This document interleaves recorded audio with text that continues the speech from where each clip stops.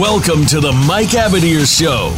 You'll want to sit tight this hour as hosts Mike Abadir and co-host Gino Bacola talk to the experts, celebrities, and figures from the worlds of sports and business of sports. We cover the NFL, baseball, basketball, soccer, and horse racing, so we have all of the bases covered. Now, we just need your participation. Here is your host, Mike Abadir. Welcome to the Mike Abadir Show. I am your host, Mike Abadir. It is Thursday, November 18th, 2021. And what that means to us is that we're right around the corner from Thanksgiving. We'll get into that in a moment, but let me bring in my trusted co-host, guest co-host, filling in for Gino Bacola, as everybody knows, Pop Jamil. The best handicapper I know. What's going on, Pop? What's going on, brother? You already know what time it is, man. And you guys already know, man, the one and only Pop DBIC, the Primetime Capper. It's always a pleasure to be here with my main man, Mike Abadir, and I hope all is well in the world of sports and all that good stuff. And I'm always happy to be here. Oh, love having you on, man. So let's get right to it. So next week, we are going to be taking Thanksgiving off. So I want to wish everybody a very blessed and joyful Thanksgiving with you and your families. Be safe. God bless. And we will see you 2 weeks from today, which will put us, I believe, in December. So I can't believe how quickly this year has moved along, man. It's like, it seems like a blink of an eye, Pop. Yep. Seems so that'll be that'll be December 2nd. Just for those who are curious, December 2nd will be our next show. But I'm sorry, you were about to say when I said blink of an eye. It just feels like it was already January 1st. Now we're here on November 18th. Yeah, it's really amazing. So, what are some of the things that you're going to be doing, by the way, as a handicapper on your platform as we approach like the college bowl games, because hey, bowl season's nearly upon us. Well, bowl games, I try to look at them one game at a time because it's a lot of them now, and you try to put together the right type of groupings and things like that. You try to figure out who the who can be your big underdog play and who can be your big for sure play and all that good stuff. But bowl games are so all over the place. You know that because you don't know if guys are going to be moving on to go to the NFL or train for the NFL. I mean, and guys who get hurt in the last game of the season and all that stuff. You got to factor a lot of things in, and some teams just kind of mail it in when it comes to bowl games. So you have to figure out which one of those, where you stand with that matchup. You know what I mean? I think you got to look at it one matchup at a time. But I'm going to try to put together something show-wise where we do have a big little get down about it because, it's so many bowl games and then the bowls are already starting. So, you don't really have the most time to sit up there and talk about 35 bowl games or something like that. One of the interesting things also, you were talking about players leaving and things of that nature. There's also another aspect too, which I think has to be factored into the handicapping, which is which coaching staffs are moving on, which ones have committed to stay through the bowl game, which ones have mentally checked out because they're going to a bigger school and have recruiting on their mind. There's so many facets to the bowl games that make it super, super interesting. And so I'm really looking forward to see what are some of the plays that you come up with as the bowl season goes along. I do have a quick question for you, though, about strategy. So how do you approach, or how should one approach, like parlays, right? Because a lot of books now will allow you to carry a parlay through several days. So I could play, the Patriots on Sunday, a bowl game on Tuesday, and another bowl game on Saturday, and have it all be on the same parlay. When you're going game to game, can you really do that? Or do you pretty much like to identify the play you like and play individually and not concern yourself with parlays during this time of year? I would say that the open parlay is a very good strategy to use for bettors that want to have a little fun, you know what I mean? Put themselves together a little lottery ticket for not too much change on top of it to make it a good payout, you know. So I would say that you structure it on how you feel about those games. So like say you have 8 bowl games that you feel really good about. I would say why don't you go ahead and play an open parlay on that, see what the number is going to be, and then put down a nice little wager and let that situation play itself out. Or you can go ahead and double back. You may have eight that you really like, and then you might have 8 that you feel can be high value. And then you might have 8 that you feel that might not be the biggest value in the world, but it's going to go ahead and cash a ticket for you. So, but you would have to put more money on that investment. You know what I mean? My thing is I try to preach small risk, big reward. You know what I mean? Because it's easy to go over there and, you know, do $100 parlay on a 6-teamer, and then you come up with a nice little $2,400. But how many times a week are you going to hit that 6-teamer? How many times a month are you going to hit it? You know what I mean? But if you feel really good about the situation like bowl season, where you will have eight bowls that you really do know the outcome will be in your favor, then you should go ahead and play that situation. And I would say that if you can sneak in a couple other little situations, a couple little NBA games or an NFL game you feel good about, then you can make it a 10-piece. And then you could just go ahead and do the whole enchilada like I like to give out on Saturdays, the whole Dirty Dozen jackpot. I like it, man. That's really good stuff. It's just, you're gambling it, but you at the same time, if you got a good feel for it, it hits the correct way, then you know what? You're going to be the one hosting a New Year's Eve party if you don't have games on New Year's Eve. Exactly. And it'll be a nice start, really, to the new year, hopefully, for all the players out there. Nice end of the year for some baseball players. Major leagues have found their way to grab some headlines during football season here with the award season going on. And fresh news here, Shohei Ohtani is unanimously crowned the American League MVP. No surprise there. Not at all. Showtime. The game changer. The game changer, Showtime. And he did something that the game hadn't seen in 100 years. He pitched and he hit. You know what I mean? And it was good. And I think what he's done is that he's put himself in position to possibly be the highest paid baseball player of all time. And for guys that can possibly do the same thing, because we got plenty of guys here in the States that can pitch and hit as well too.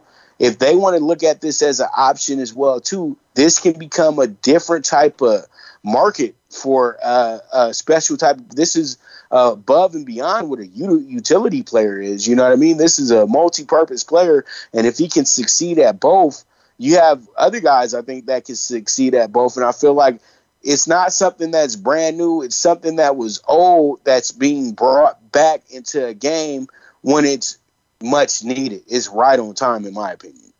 Oh, that's a great point. And what's fascinating to me is this, Pop. I would argue that if he didn't pitch an inning, he may have been the MVP anyways. I mean, he had 46 home runs, 100 RBI, 103 runs scored, and 26 stolen bases. 26 stolen bases to go along with that. 965 OPS, and his WAR was right up there. Not quite Mookie Betts-esque, but pretty darn good. He may have been the MVP anyways. And most importantly, he played in 155 out of 162 games. So his availability was something that was questioned coming into the season. But he put it all together, didn't miss any time, despite the innings, despite the hitting, despite the base running, sliding, stealing bases. I mean, it's really a remarkable feat. I'm excited about it. And I do hope we see what you're talking about, which is more players being allowed to do so. Because I think that there are a lot of players who could do so effectively.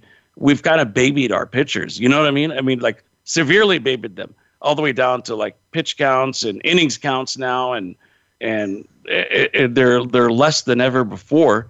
Don't you want to see your stars play as much of a game as possible? You know, you don't want to see like LeBron James or Steph Curry playing the first quarter and then be pulled after the midway through the second quarter. And that's kind of what baseball is doing to their superstar pitchers. And that's kind of a shame. This at least gives them an opportunity to stay in the game throughout, like Shohei Ohtani does. So what do you think about that aspect of it?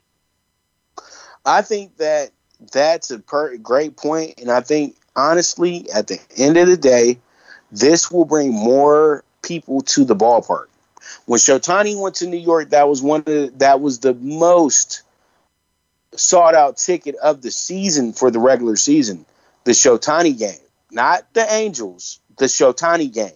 Now let's go ahead and do this with 6-7 more guys.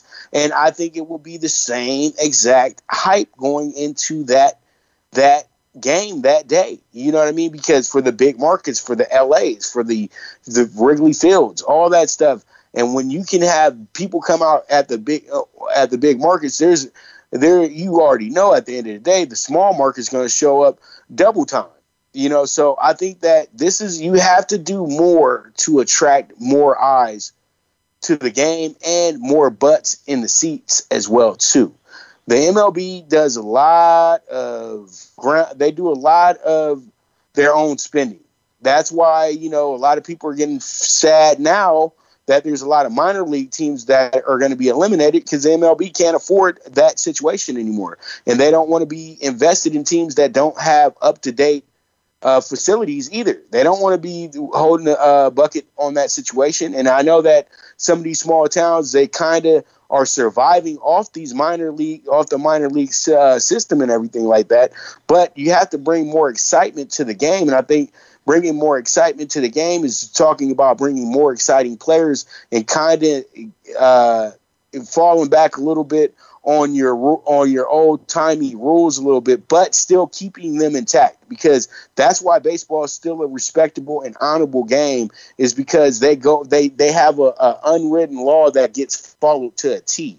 You know, so I really do respect that aspect of baseball. That's why we love to watch 162 games a year. But I do want to see baseball get more revenue through exciting play. And it's starting right now. You got the Bryce Harpers of the world. You got the Manny Machados. You got Tatis. You got a lot of really exciting players that are in that are pushing the culture forward. You know what I mean? And you got Vlad Jr., who finished second.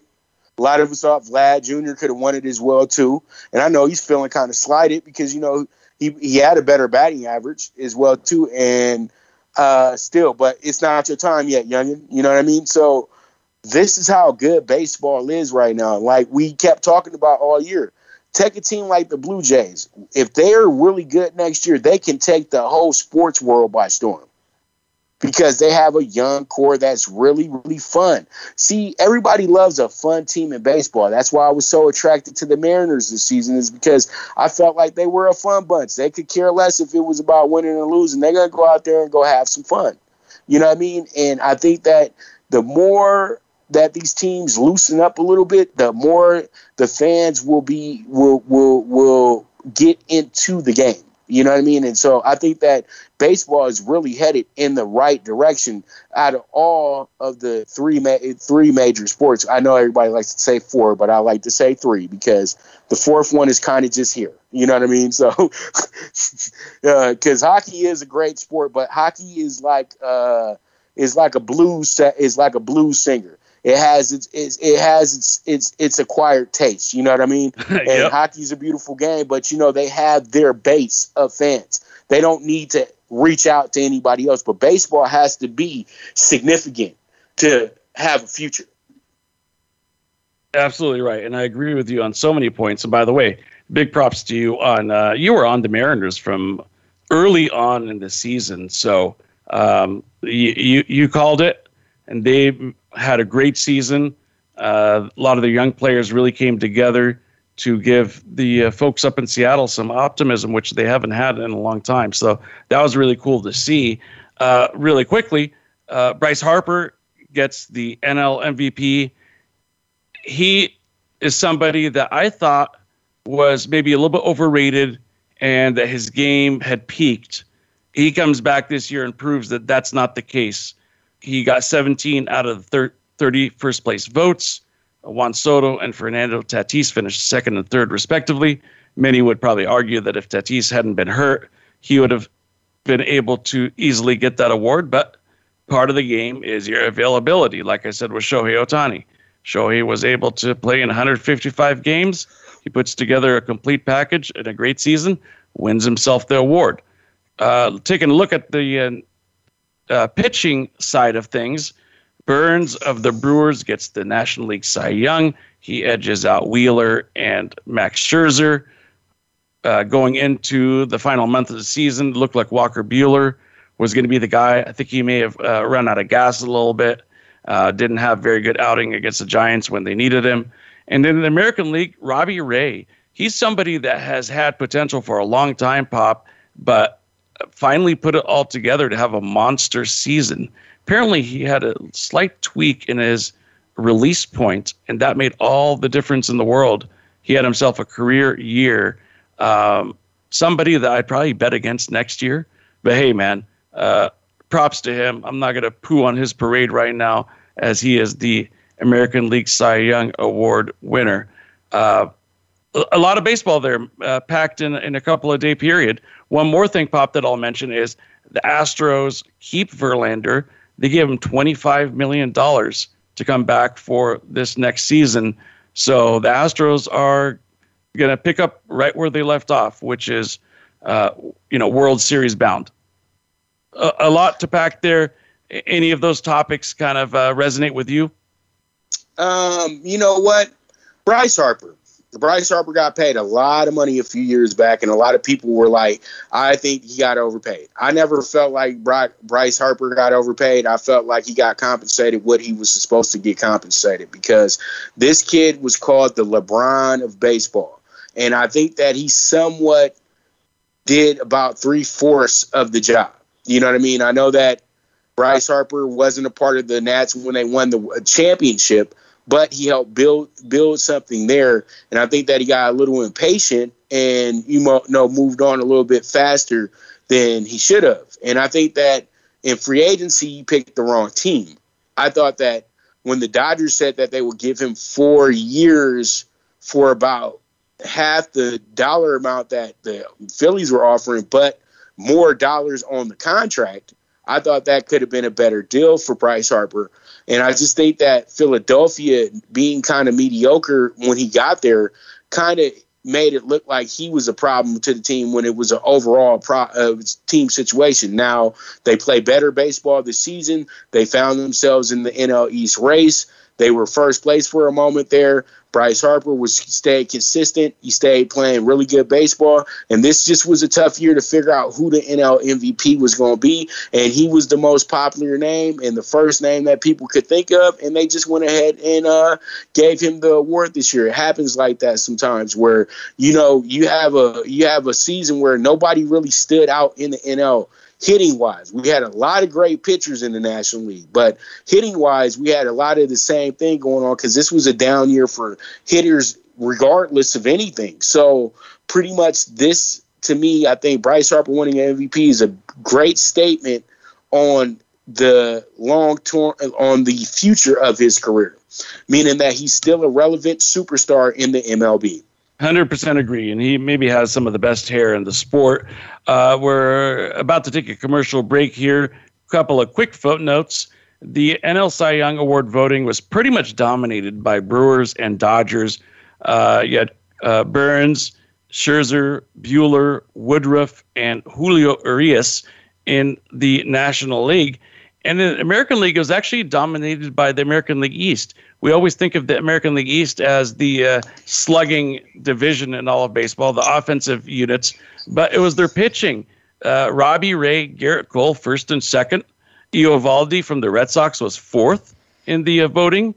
And Jose Barrios was in there down a ways. Now he played half his season with the Twins, finished up with the Blue Jays. So a lot of American League East resonating with the voters. They had some great seasons. Like I said, that's usually a division that you think of hitting, but they brought the pitching to go along with their hitting.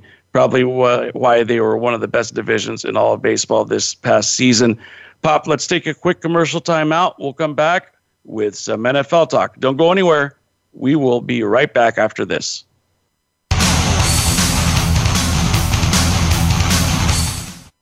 Follow us on Twitter at VoiceAmericaTRN. Get the lowdown on guests, new shows, and your favorites. That's VoiceAmericaTRN.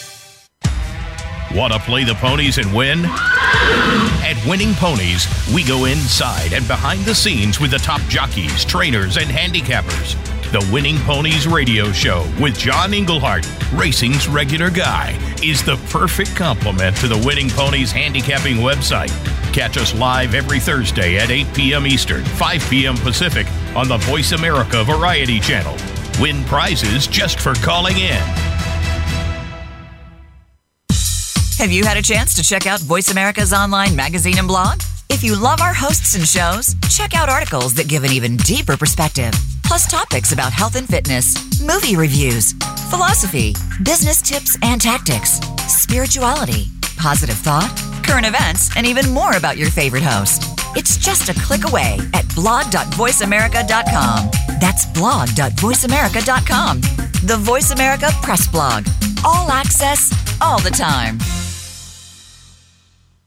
Stimulating talk gets those synapses in the brain firing really fast. all the time. The #1 internet talk station where your opinion counts. VoiceAmerica.com.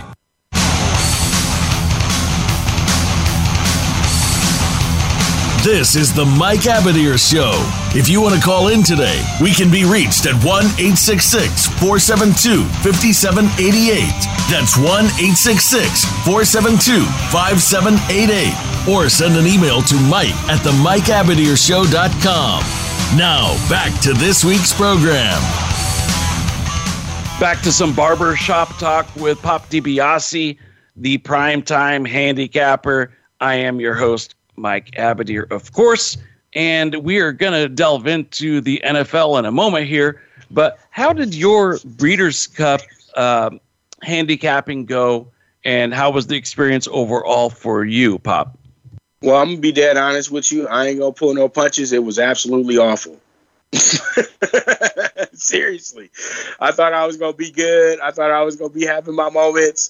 I think I got a good place, and that's about it. The Breeders' Cup is hard, man. I said this before, and I said that when I was doing horsing around, that we're just gambling today. You know what I mean? Because we don't know. There ain't no lock. There ain't no sure thing going on here.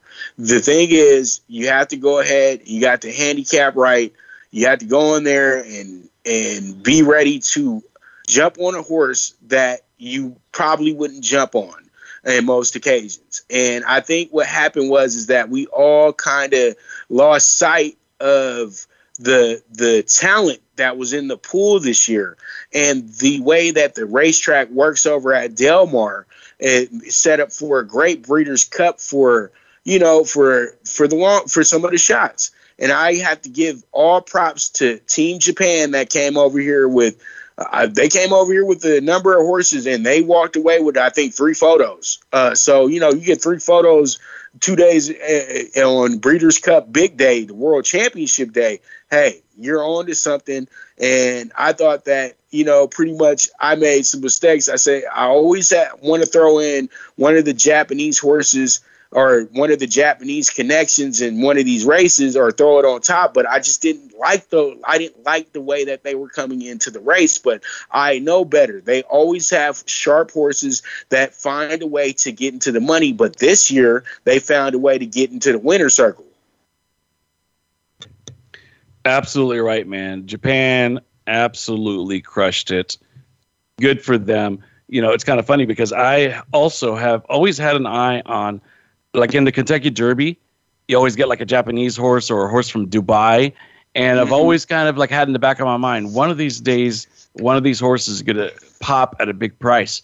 Unfortunately, I did not have either of the big prices on Saturday of the Breeders' Cup, so I didn't have a great Saturday. My Friday was pretty good. I hit a couple of nice plays, but it all went back to them on Saturday. So you'd mentioned horsing around. How is this? Do they call it the fall meet?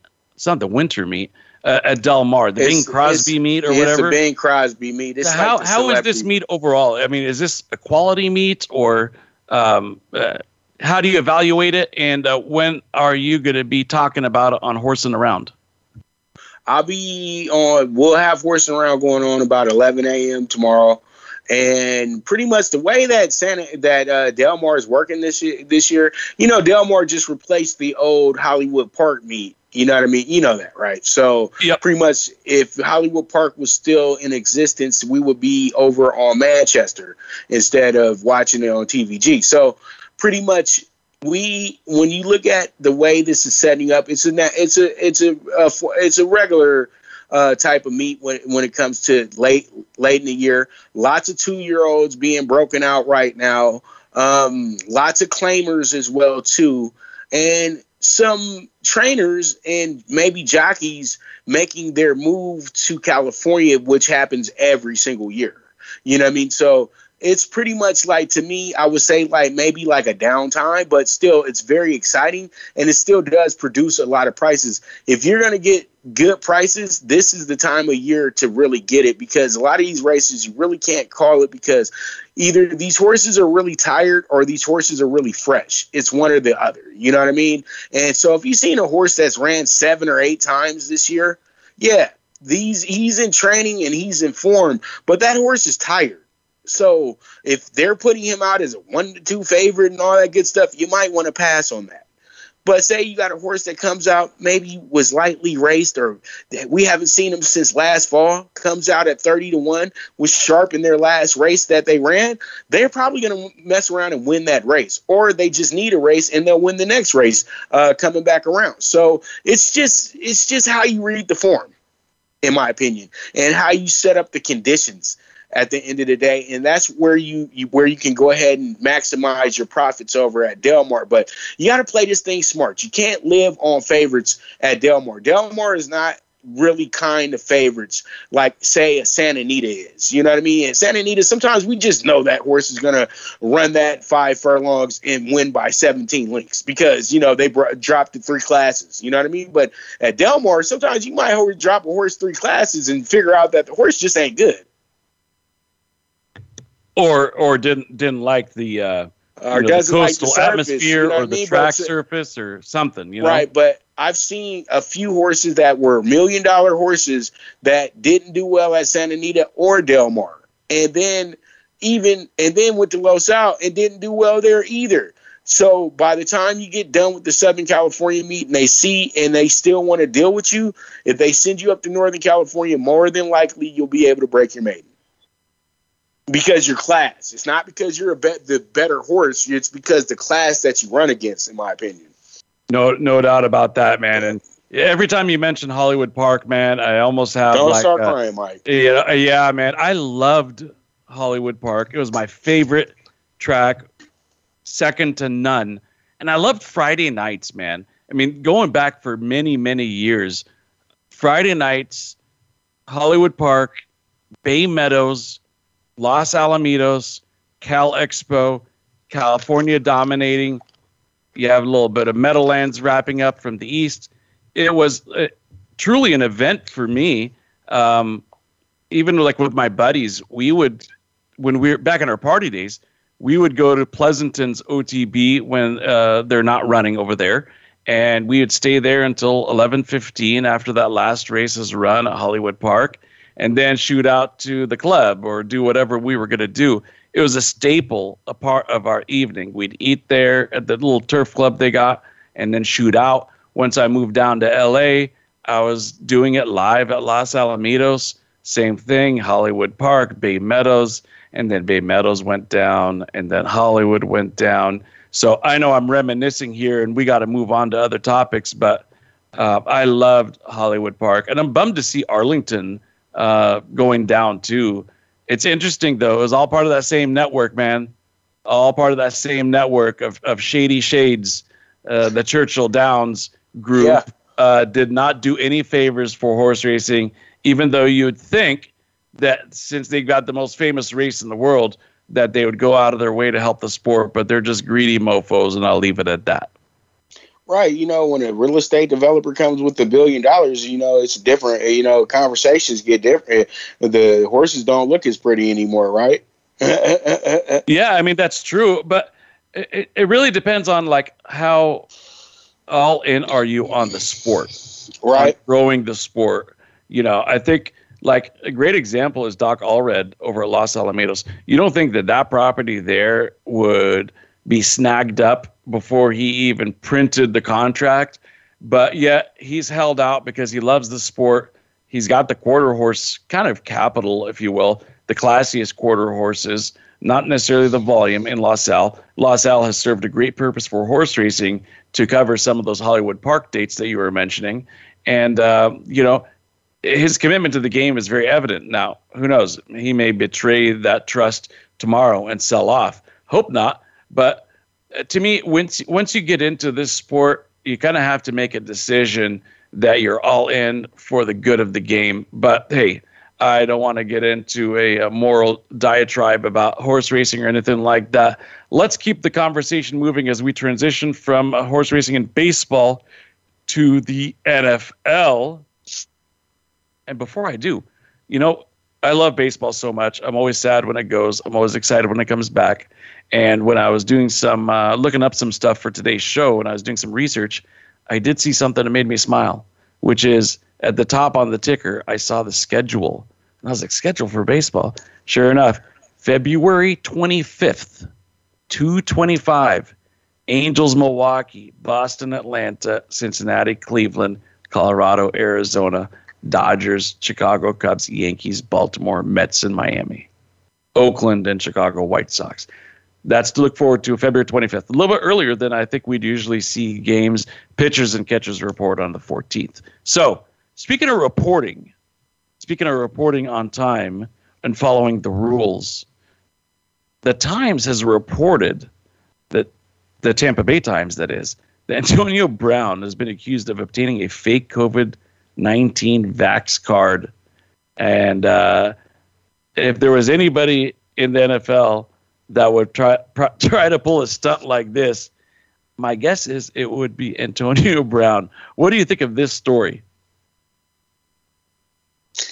I think that Antonio Brown need to figure out a way to not have yappy people around him, because it seems like everybody that does some type of job or something with him always airs out his dirty laundry. You know what I mean? And I just think that, pretty much, I don't know what's happening right now, but I think possibly this was probably a move where somebody got fired. Now they're upset. So pretty much, he said that it's a he said, she said situation, but it puts him under fire because now he can be suspended by the NFL because he technically lied to them about being vaccinated. But this is what people don't know. The NFL is not mandating you being vaccinated. What they're doing is, if you're not vaccinated, then you have to be on a different set of rules. And so pretty much guys who aren't vaccinated got cut, unless they were super, super, super players like Aaron Rodgers. You know what I mean? So, pretty much he's going to have to fess up and tell the truth. If it's true, then it's true. You just got to roll with whatever's going to happen. But if it isn't true, then the person who said that is going to be in a lot of trouble for that. Well, the story gets kind of weird. Now, by the way, the reason he cites for not wanting to take the vaccine is possible side effects. Okay, fair enough. Like you said, that's his decision. He's not being forced one way or another, or at least on the surface, he's not being forced. Now, the story gets kind of strange because apparently he had his girlfriend, a model by the name of Sydney Moreau, reach out to Antonio Brown's former chef to obtain this fake vaccination card, which basically states that he had received the Johnson & Johnson shot.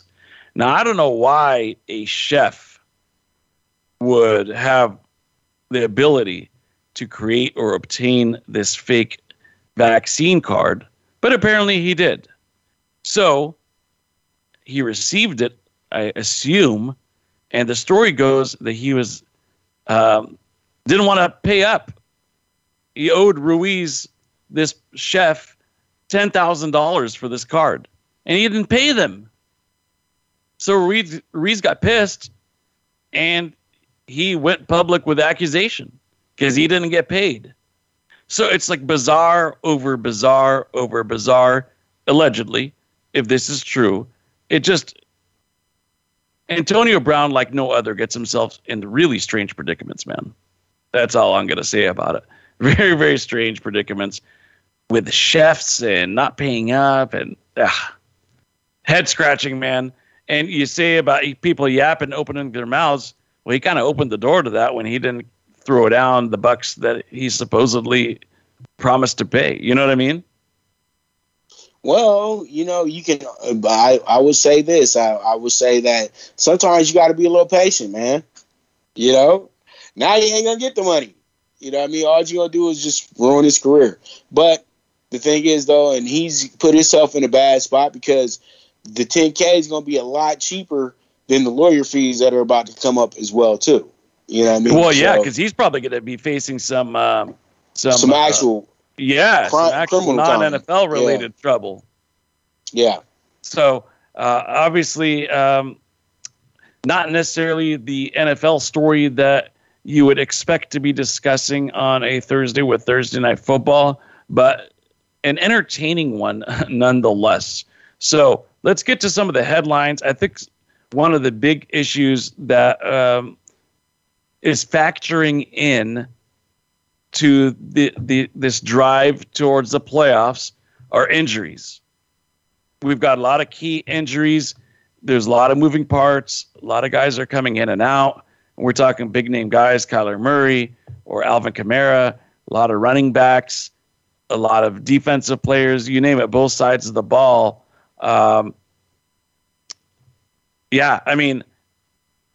Story today is that possibly the Titans can get Derrick Henry back by the second round of the playoffs, maybe.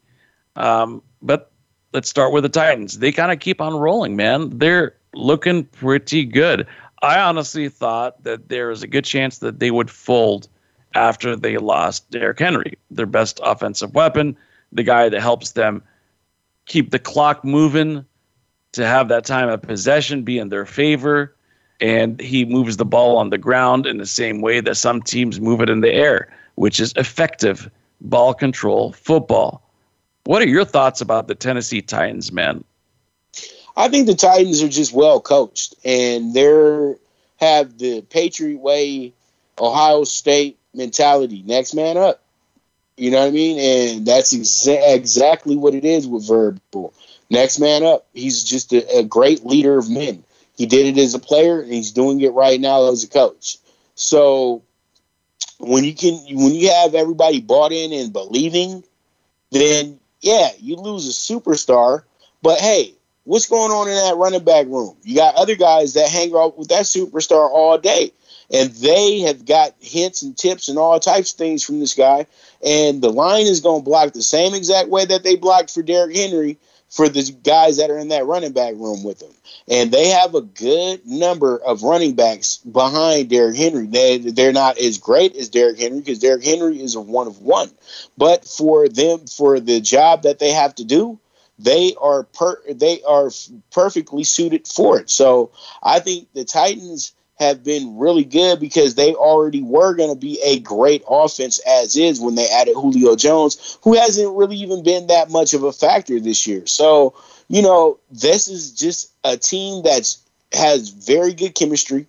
They've been together for a few years now.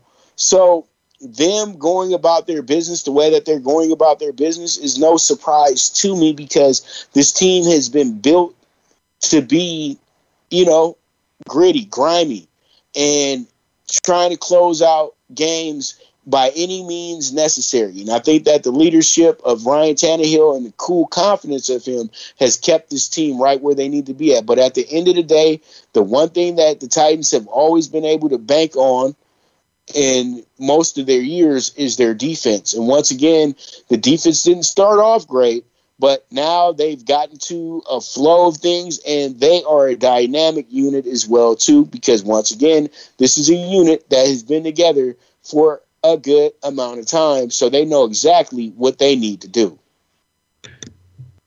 100% agree with you. Let's take a quick commercial timeout, and we'll get to some of the other teams around the National Football League, as well as the headline stories that you need to know before you set your fantasy football lineups or drop your wagers. Stay with us. We will be right back.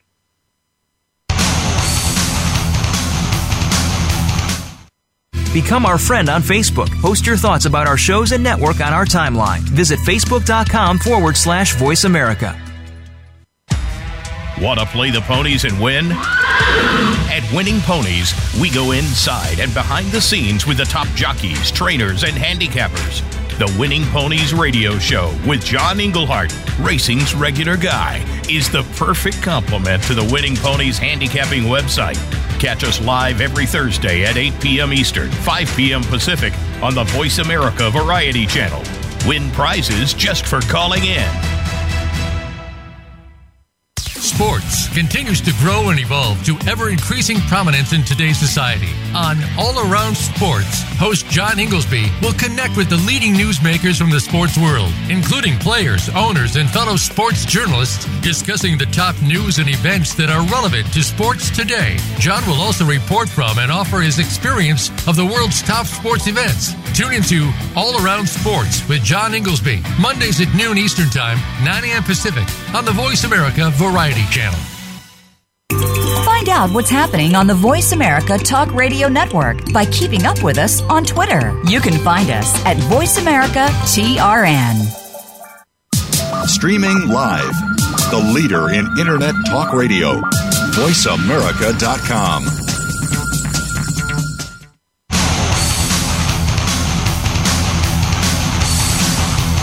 This is the Mike Abadir Show. If you want to call in today, we can be reached at 1-866-472-5788. That's 1-866-472-5788. Or send an email to mike@themikeabadirshow.com. Now, back to this week's program. Final segment here on the Mike Abadir Show. I'm still getting a kick out of that Antonio Brown story. I mean, just so weird. Getting a fake vaccine card through your chef, your former chef, and not even reaching out yourself, having your girlfriend do it. Getting the vaccine card, allegedly, and then not paying the guy who hooked you up with what you were hoping for in the first place, which is a fake vaccination card. Unbelievable. Anyways, there are other more football on the field related stories that we need to talk about here. So Pop had to exit from today's show. We thank Pop very, very much. He's got a very busy schedule. This was actually his third show today. So definitely appreciate him making the time to be able to join us. So let's get to some of these headlines. I'm looking here. So Alvin Kamara may be out, maybe not. Looks at Cordarrelle Patterson for tonight's game, Atlanta and the Patriots. Patterson is out. I know many of the listeners are going to be listening to the show after that game, so I won't spend too much time about that. I would presume that Antonio Brown is going to be out for this weekend's game. Let's see here.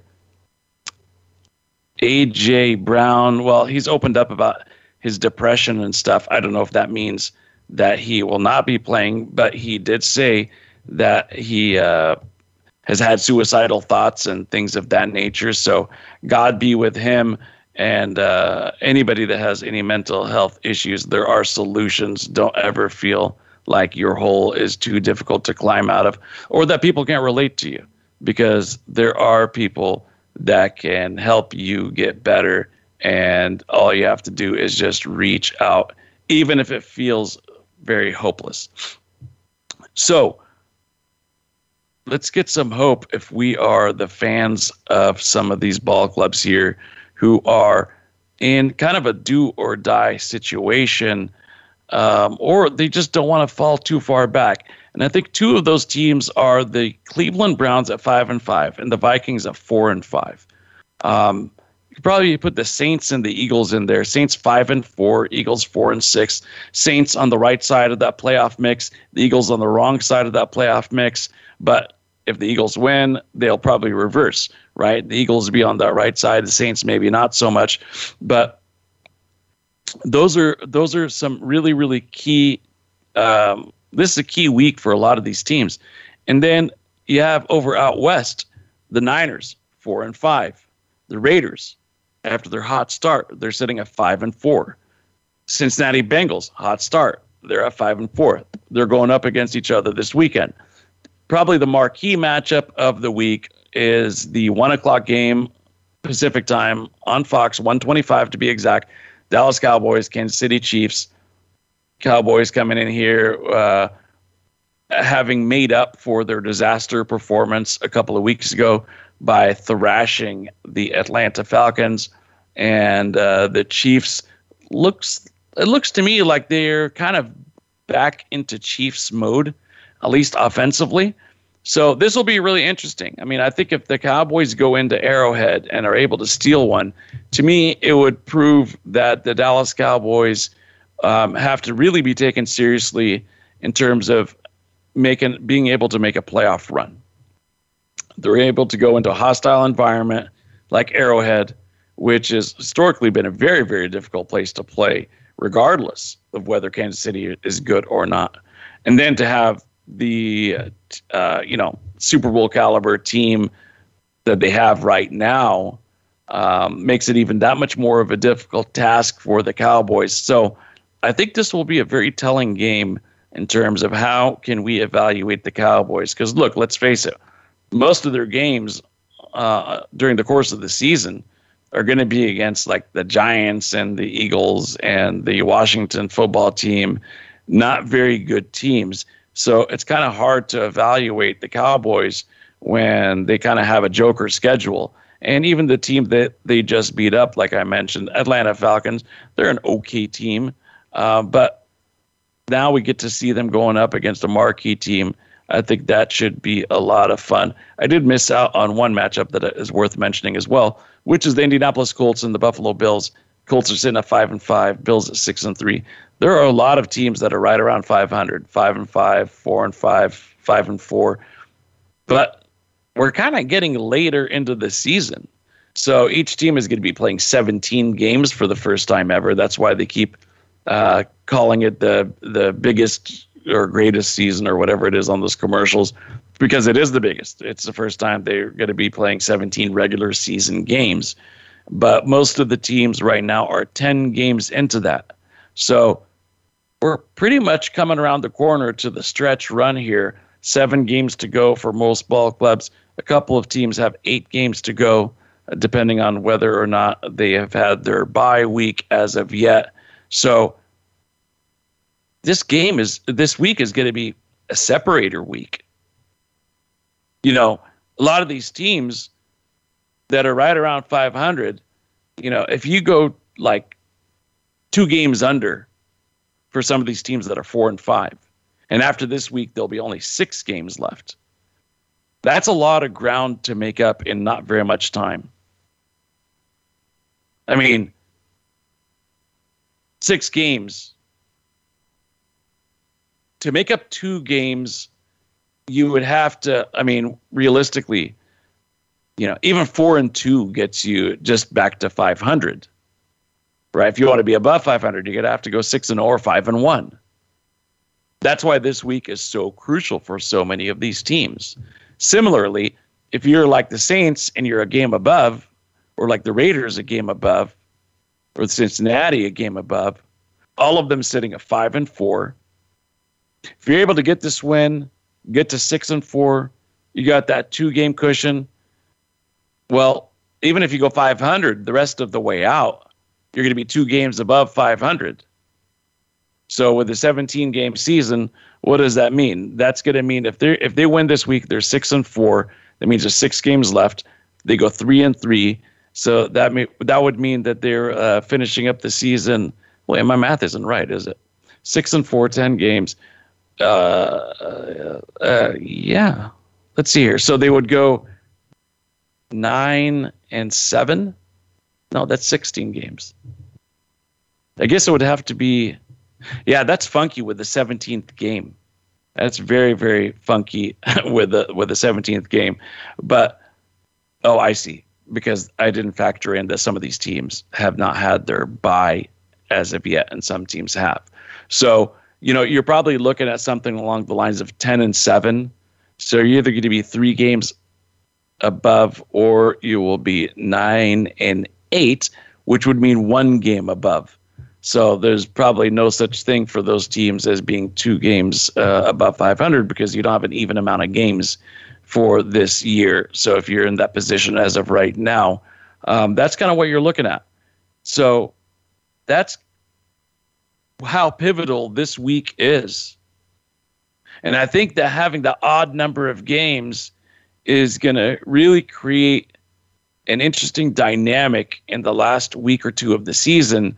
I think there's going to be less teams that are going to be able to, put in their second teams, because I think that extra game is going to be exactly what some teams need. If you look back at last year, the year before that, think of how many teams wish that they had one more game to be able to close the gap or to catch up. Every year there's several teams. They get on a hot streak a little bit too late, and they come up barely short. They go into the last day scoreboard watching. So now we get one additional game. And I think that's going to make a world of difference for a lot of these teams. And as we know about today's NFL, you just want to get into the tournament. It's not quite like baseball, where literally any team can emerge from the playoff mix. It's not that volatile. But it isn't the NBA either, where pretty much on many years, you pretty much know who's going to end up in the finals, or have a pretty good idea of it. For years it was like the Warriors. In the past, Spurs or Lakers or Miami Heat, etc. Football's pretty wide open. It's very hard for teams to repeat. It's really hard for teams to even have any continuity unless they have some playoff success. So that's what makes the NFL dynamic so interesting to me. Probably one of the more garbage matchups that I did not mention was the Dolphins and the Jets. Looks like Tua is going to be back at the helm for the Dolphins again. I don't know. If he can't beat Flacco and the Jets, I think Tua time is going to be over in Miami, in South Beach. I think it's going to be a very, very short-lived, I don't even want to call it a honeymoon, because it really has never been a sweet taste in Dolphins fans' mouths. It just has not been the case. Which is kind of a shame, because they're so desperate for Dan Marino's replacement. And you can never replace Dan Marino, but you just want somebody that can take the helm for a few years in a row and have some playoff success. And they just have not been able to find that. So, with that said, success. Let me give you a couple of picks that you can hopefully take to the bank. I'm going to take the Jaguars at home against the 49ers. They're getting 6.5 points. And typically the east to west, west to east trips have been very difficult for teams like the 49ers and the Raiders. So I'm going to go with them. I am also going to go with the Chicago Bears at home, getting 5 points against the Ravens. The Ravens are so inconsistent. I'd like to see what they could do in the last game. I'll take the Raiders getting a point at home against the Bengals. I think this is a game where the Raiders need to come out on top, and I think they're going to pull it through. That is all the time we have, everyone. Thank you so much for listening. Have a tremendous Thanksgiving, everyone. We'll see you same time, same place on December 2nd. Enjoy your sports weekend and week coming up, everyone. Thanks for joining us this week for the Mike Abadir Show. Please tune in again next Thursday at 7 p.m. Eastern Time and 4 p.m. Pacific Time for another show with Mike and his co-host, Gino Bacola, on the Voice America Variety Channel. Have a great week.